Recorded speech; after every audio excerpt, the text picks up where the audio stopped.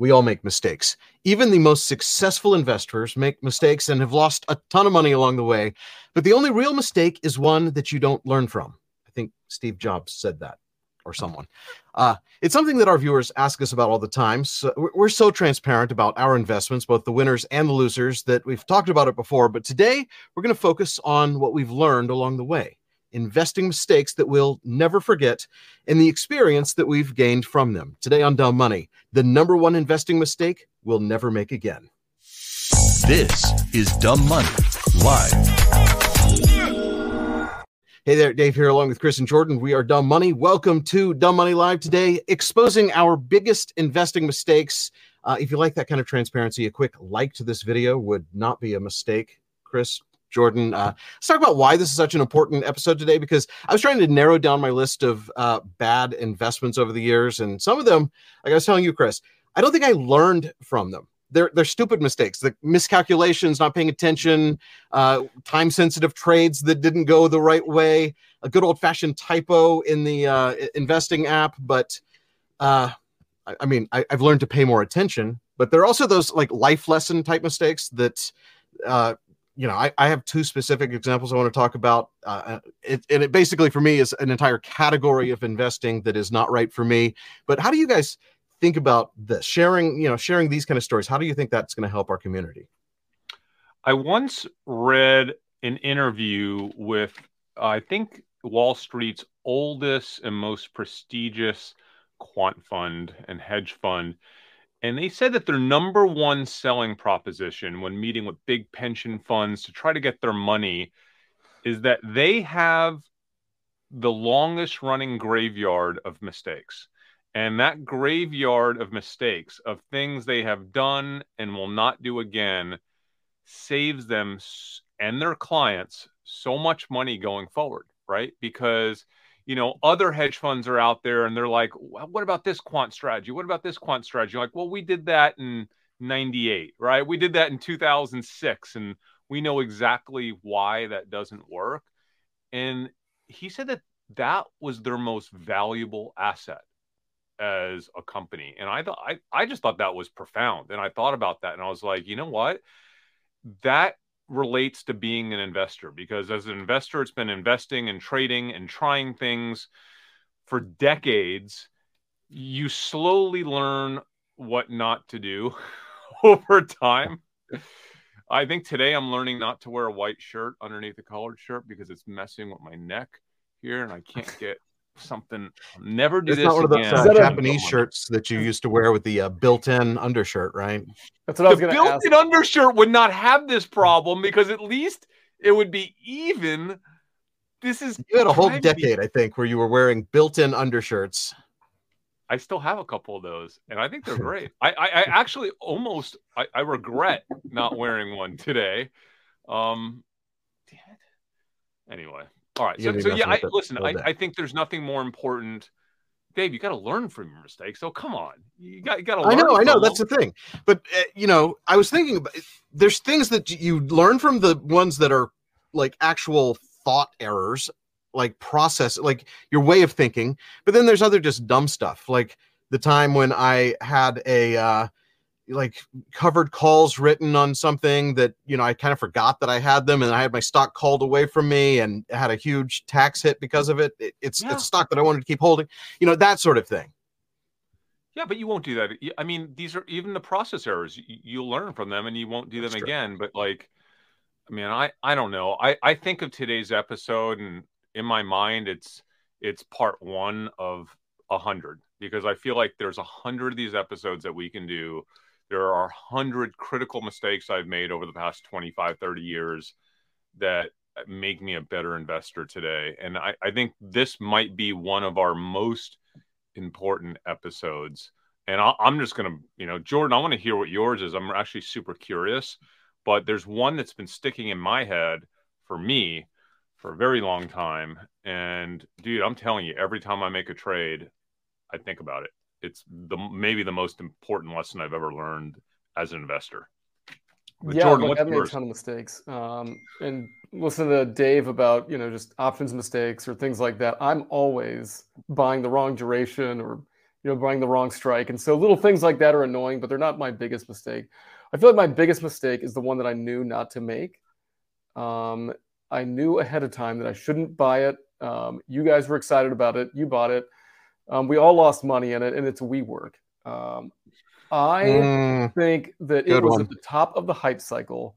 It was, I knew it couldn't ever be a profitable, like, big time business. I mean, sure, could they eke out a profit and maybe turn into something?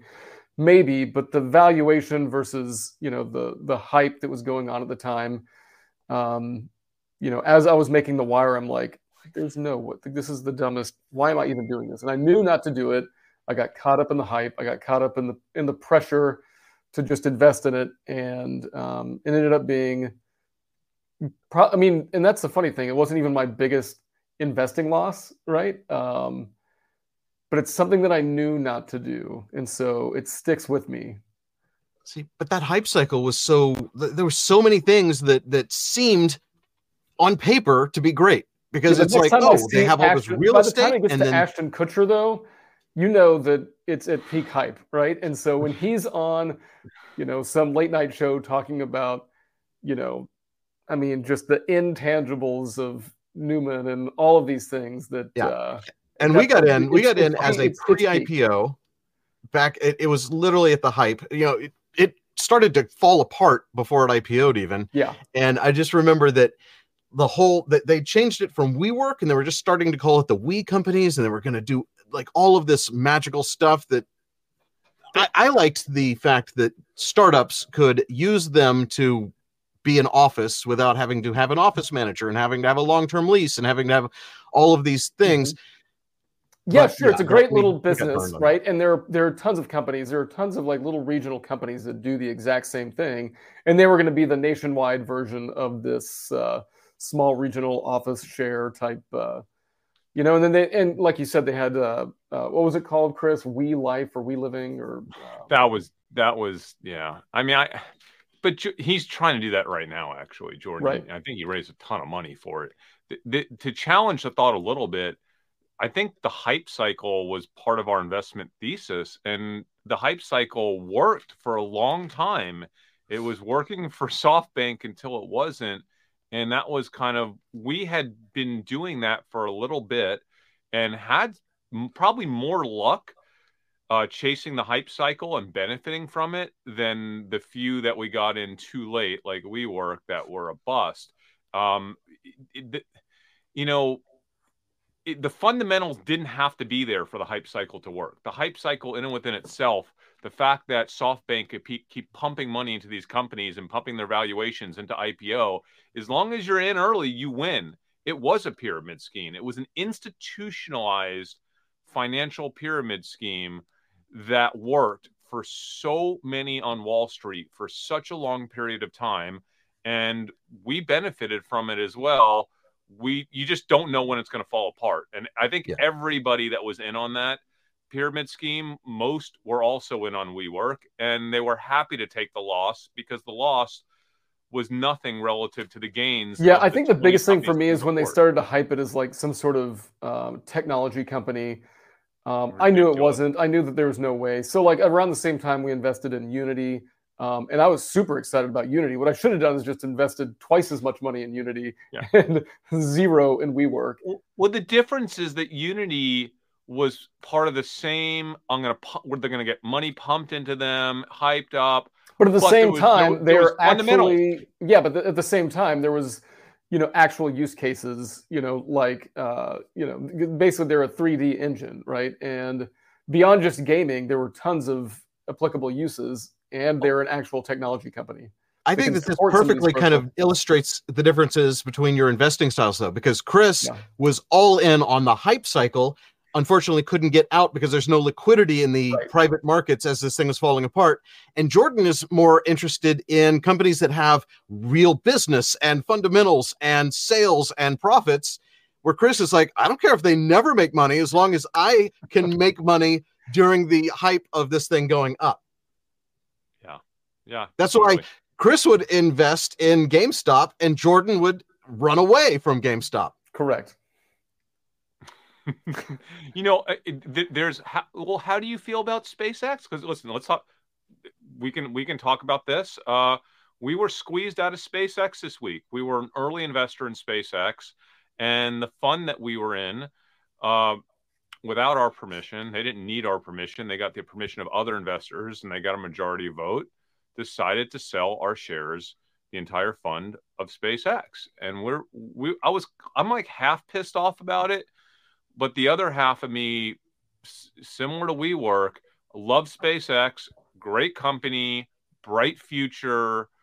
Is it really worth, $500 billion or more based on, at what point does it get really difficult to start monetizing space if we don't have some meaningful, leap in technology that allows us to do space at a reasonable cost and do more in space? I've heard people that were ex-SpaceXers talking about the fact that it's going to be difficult to come up with business plans that are prudent after we get through these next few cycles of what SpaceX is doing and the other space companies as well. So I think right now they're partially where they are because of the hype cycle. I'd still like to be in SpaceX because I feel like the IPO will happen and it will be spectacular and it will be irrational, which I love as an investor. But now we're out. We don't own SpaceX anymore.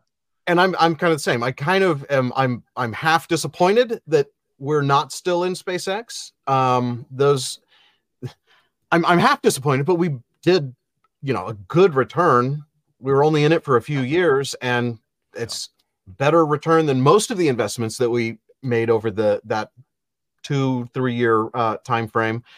But my biggest thing is I wished we had been able to hang on until either the IPO or even for me, I would love to have had shares of the satellite. What's the satellite thing called? Starlink. Oh, Starlink. Starlink. I wish I had shares of Starlink. I wish they'd spun off some Starlink. I'd keep those shares, and then I could sell SpaceX into some liquidity event or some other fund that's hoping to acquire some shares. Yeah, that was always the goal, right? And I think there's probably a lot more upside in SpaceX than we were able to get out of it, and it is somewhat upsetting to me. But that's not your worst investment. Thing you're going to learn from. What did you learn? What's your investment, and what did you learn from it? So back when I had a hedge fund for a very short period of time before I was forced to close it, my very first hedge fund investment was in a struggling toy company, publicly traded, called Jakks Pacific. Okay. Now, Jakks Pacific had been doing terrible for years. The management was terrible. Everything about the company was terrible. But that was the year that Frozen came out. And Jakks Pacific just happened to have the license to make Elsa dolls. And they had one Elsa doll in particular that was a larger Elsa doll. I think it was a singing Elsa doll. And it became the #1 toy in the world going into the holiday season. I had identified that before that really became publicly known, and made a fairly large levered investment in Jakks Pacific. I thought that I had covered all of my bases. This was a needle mover for the company.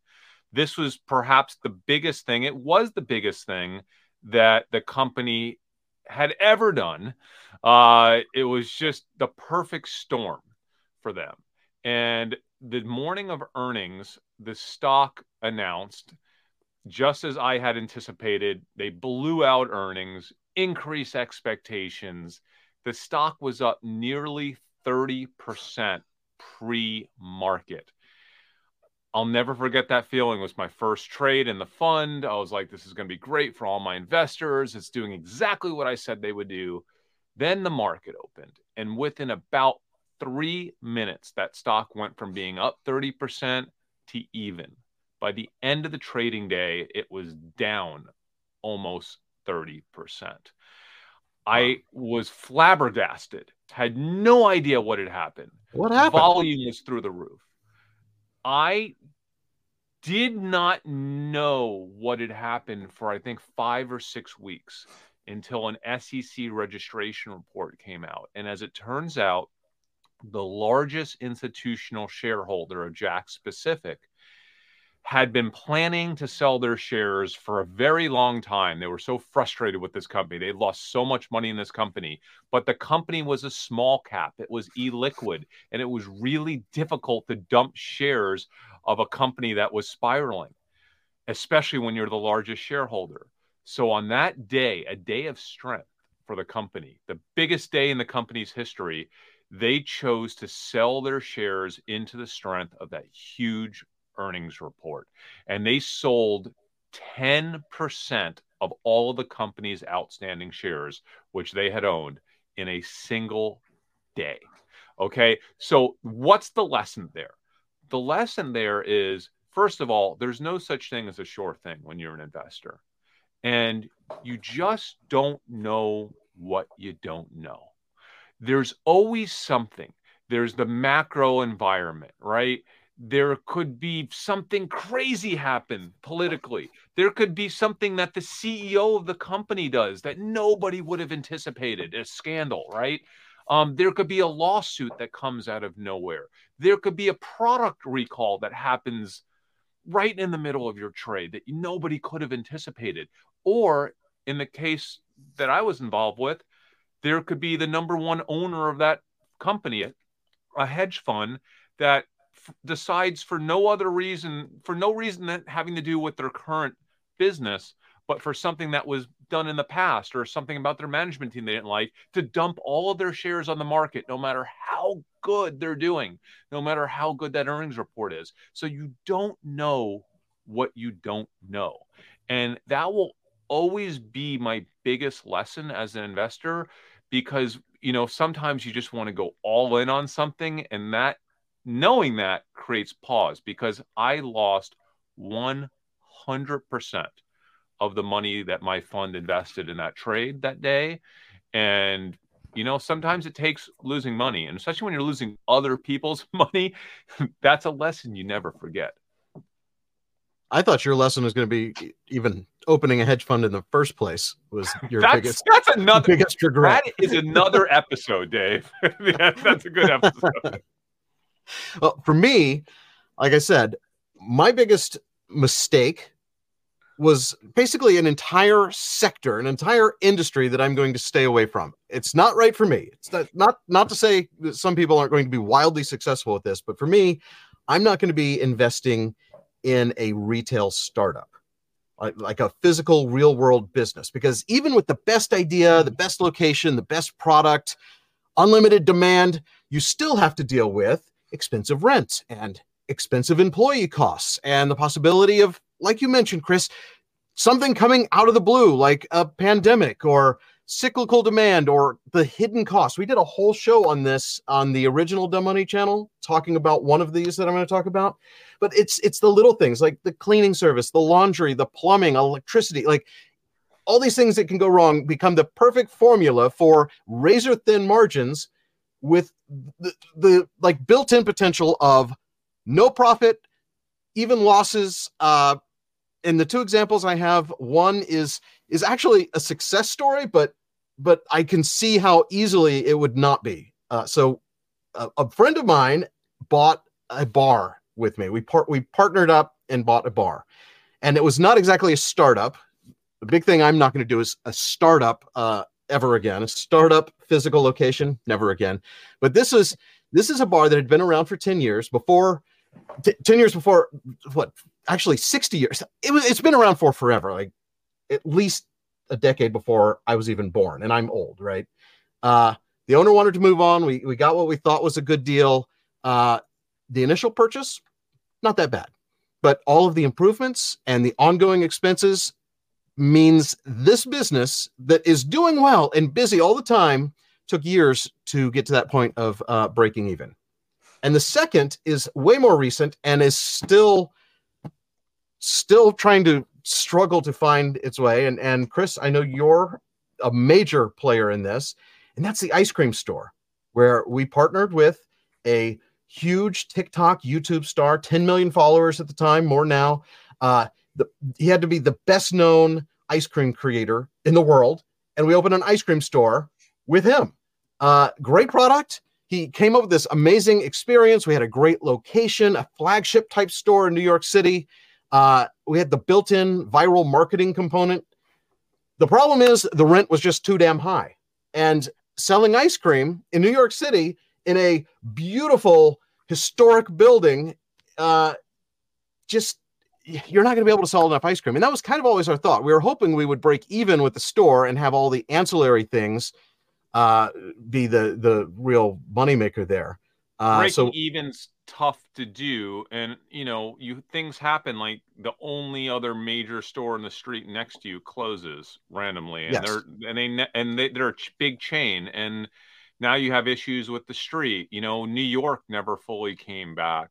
New York is more dangerous now than it was a few years ago, and a lot of employees don't like taking the train home to Jersey late at night or to Brooklyn late at night. So it's hard to get employees to stay late. There's just 100 problems. You're stuck in long-term leases. You can't long-term lease. That's the thing. You can't make a quick pivot and say, this store is too expensive. Let me downsize. No, you're locked into a lease. We're working through a strategy to pivot to more of an events-driven pop-up where we don't need a physical location anymore. And then also leveraging the brand equity and the creator to do consumer packaged goods and those sort of things. But the actual physical brick and mortar store trying to be the loss leader, I don't want to lose money doing a loss leader ever again. That's my don't be a loss leader, especially when it comes to brick and mortar retail. That's my lesson. Sign me up for that one, Dave.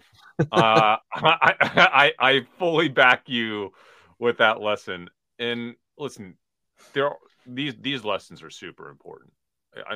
We have to do more of these episodes. They're super important.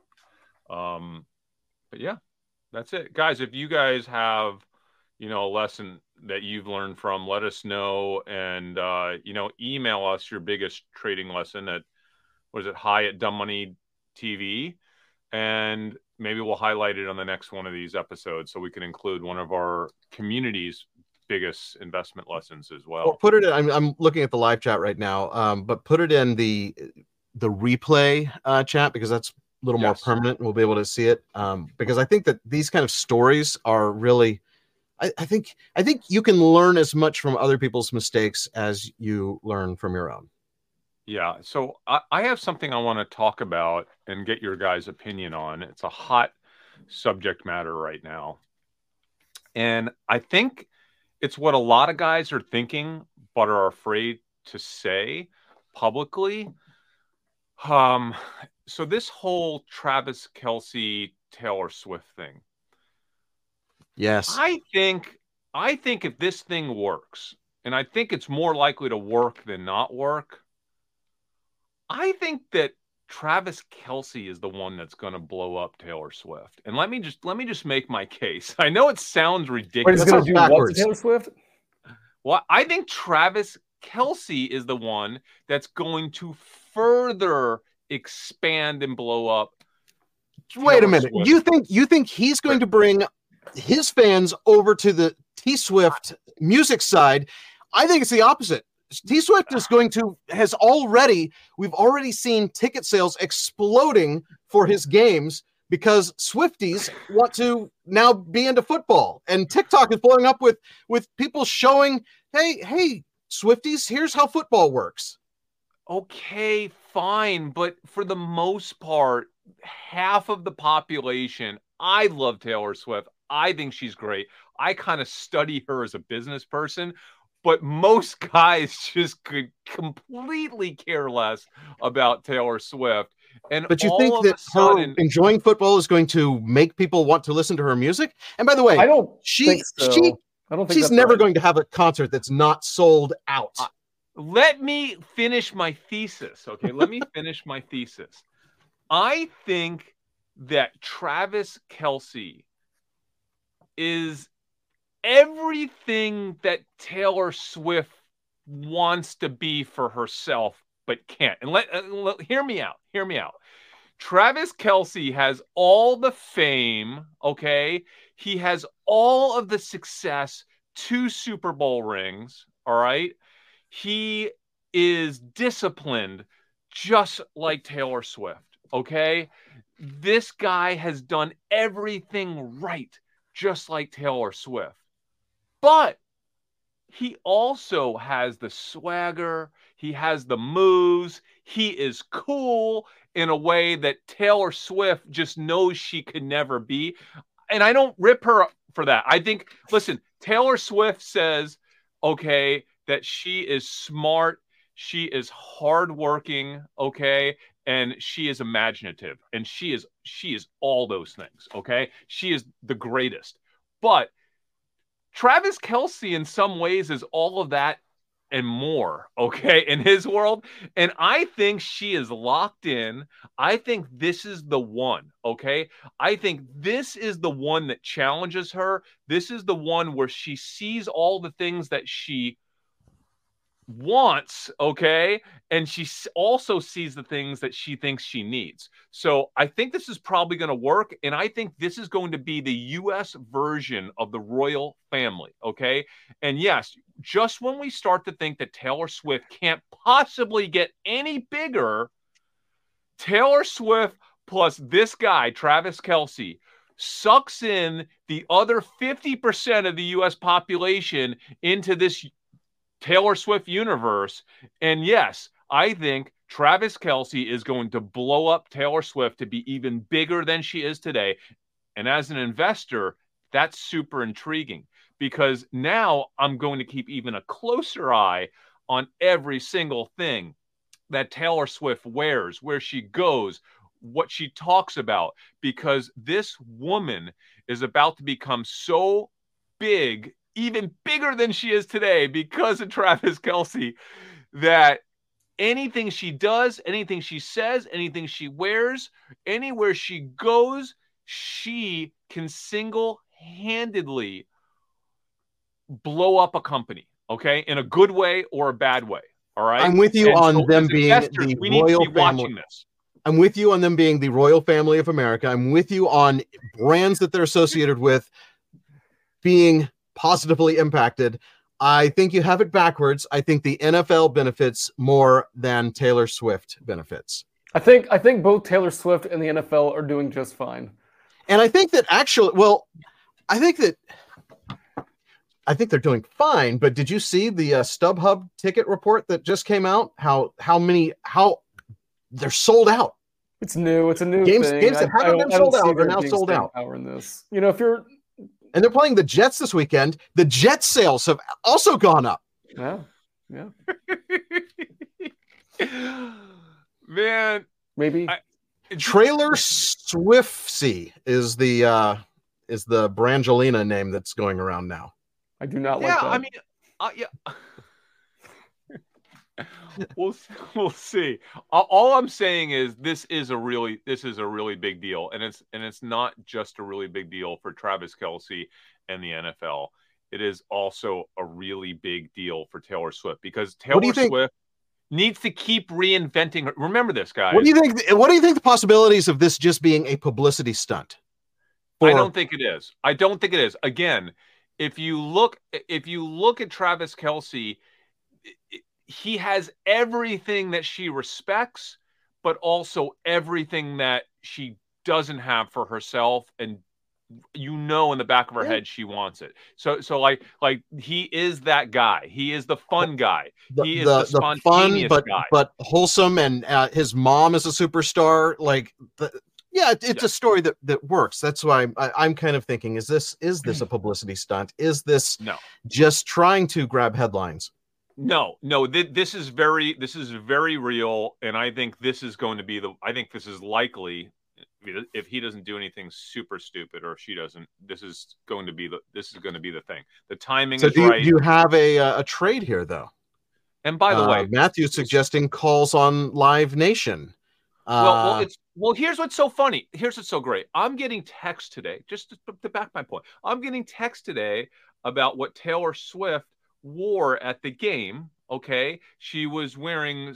I'll pull it up right now. But again, from a guy, okay, that was watching this because he was watching football, okay, and he was watching Travis Kelce, but she was wearing, I think, New Balance shoes. So, New Balance is owned by Nike, right? So I don't think it's a needle mover for Nike. But again, your brain has to be going. We have to keep even a closer eye on Taylor Swift today than we were. I can't see a single picture of her wearing shoes. I'm telling you, now, whatever this jacket that she's half wearing, that. You wait. Yeah, you just passed it. I think. No, she's wearing New Balance shoes, and I think they're selling out because of it. I'll try to pull. Where is? Did you say that New Balance is owned by Nike? I thought weren't they? I don't think that's correct. Oh wait, here's. You still can't see her shoes. No, they have zoom ups on them. I'm telling you, you're looking at the wrong pic. Yeah, I don't think that's correct, Chris. I think they're a private company. Okay, so they're private, so there's no trade. There's no trade there. But we need to keep an eye on Taylor Swift and Travis Kelce now. Okay, so now I did hear a rumor that the outfit that Travis was wearing is based on her album cover, her 1989 album cover. Now, who makes this suit, by the way? I want to wear that. Is that like a painter's jean, like a white jean suit? I think it might be a jean suit with Taylor's 1989 colors painted on it. It's a Canadian tuxedo. Guys, this thing is going to be. I'm glad we brought that up and didn't make a whole show of it, because now that would have been a real disappointing trade. Now, okay, I did find somebody New Balance 550s, where to buy a pair. That is at least a article that's coming up on my image search. Is this what you saw? A pair of New Balance. People are saying the thesis has played out before with Posh Spice and David Beckham. But not in the US. But that's UK. I mean, nobody cared about that in America, right? Yeah. America's got a ton more people. Yeah, this is consumerism. Unless that was like a full European thing, and I just don't know the dynamics over there. Jordan, I'm with you. Would you agree, Jordan? We've never seen anything like this before here in the US. This is... I mean, the biggest... From my childhood, you know who it was? It was Faith Hill and Tim McGraw. But that was more niche than this. I feel like Taylor, I mean, come on, is way bigger than Faith was at the time.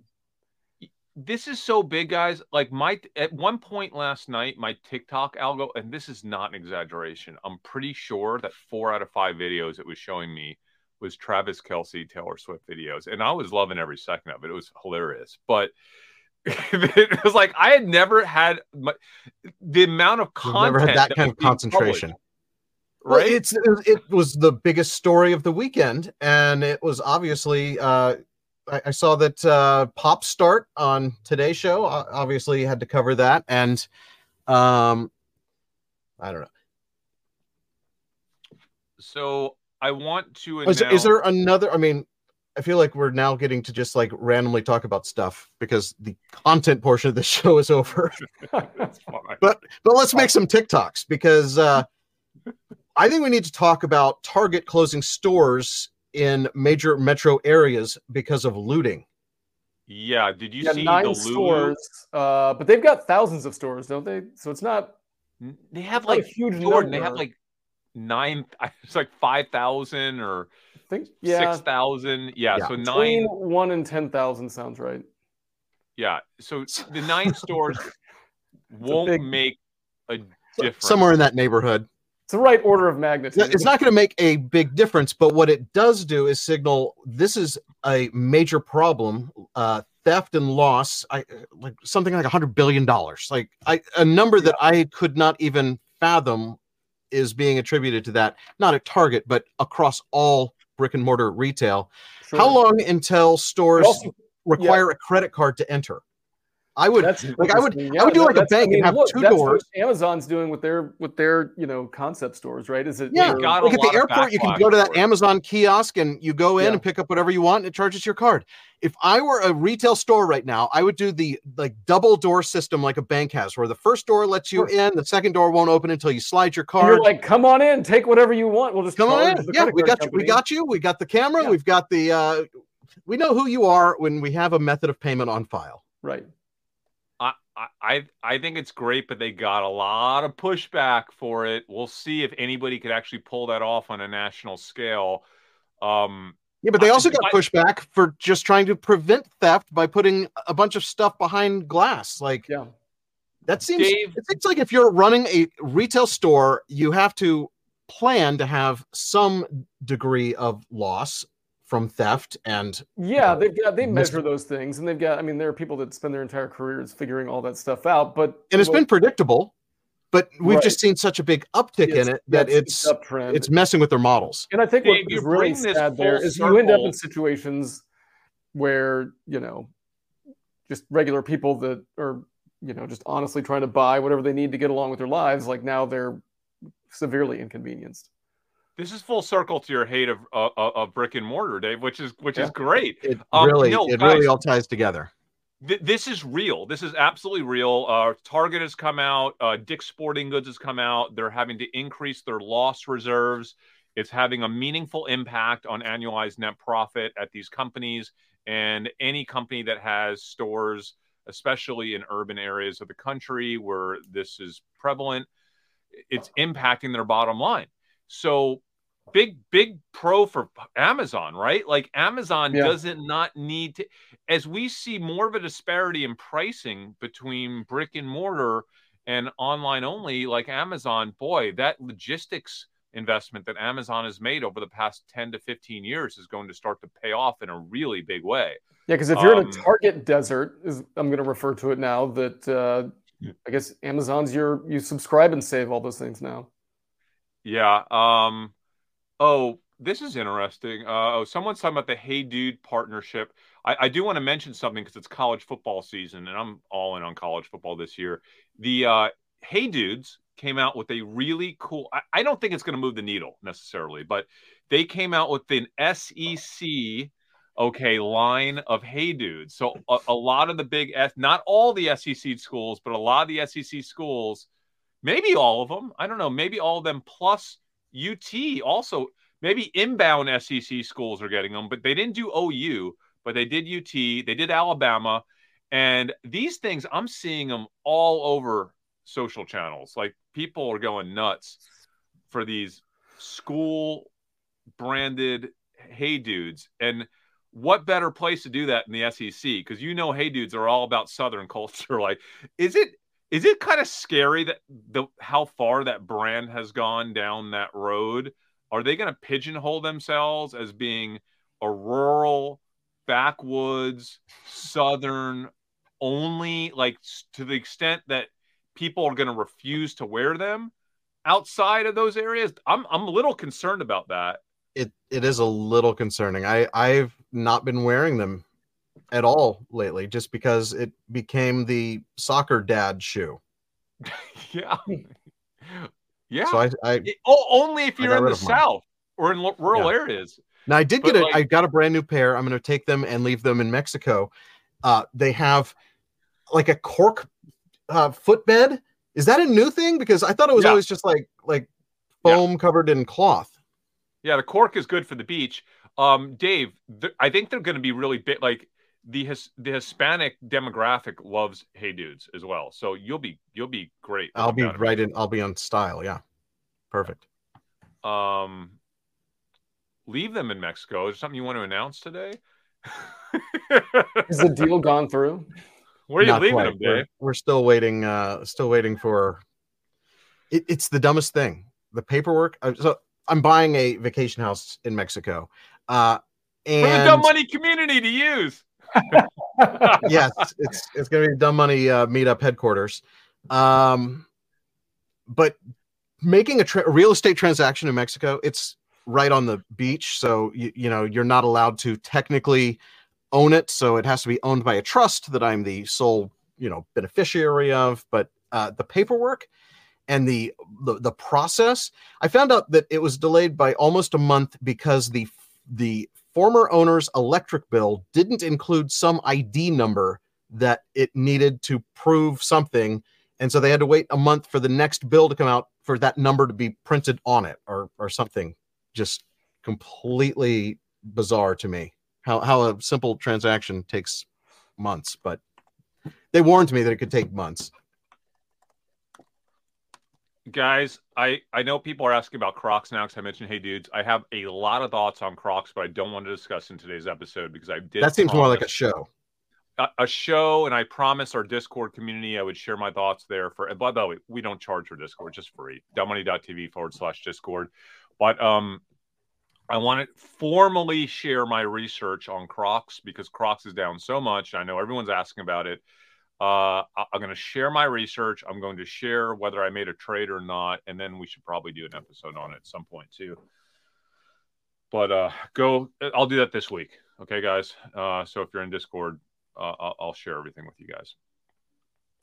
God, I will never wear a white shirt under a. I don't understand the double shirt, especially it's going to be like 95 today. So why the double shirt? I felt like this shirt was too thin to wear alone. It's just like, it's Japanese. It's this Japanese fine fabric, and all of your clothes are Japanese. And I actually, there's a trend there. Why are you not investing in Japanese mercantile? I actually have at least one Japanese company that I'm assessing right now. Japan's heating up. Anyway, guys, all right, we should move on. I have a lunch meeting. Let's move on. I've got to go to lunch. I'm hungry. It's all about Chris's lunch. Well, no, I mean, Dave says he doesn't want to do episodes that are too long because nobody watches them. Now we're at like 42 minutes. So right. Like, I'm using lunch as the excuse, but you know, it's getting a little long. I've got the theme song queued up. Right, Dave? We can just chop off the nonsense. I mean, we could, but I mean, this is like Dumb Money Gold here at the end. If you guys stuck around to the end and you have not hit that like button yet, this is your last chance, because that like button only available for a limited time. So smash away. If you're not subscribed, we're closing in on 100K. We're just a couple thousand away. So we really need non-subscribers to become subscribers. I'm guessing if you're watching right now at the end of our shenanigans, you are a subscriber. But tell a friend.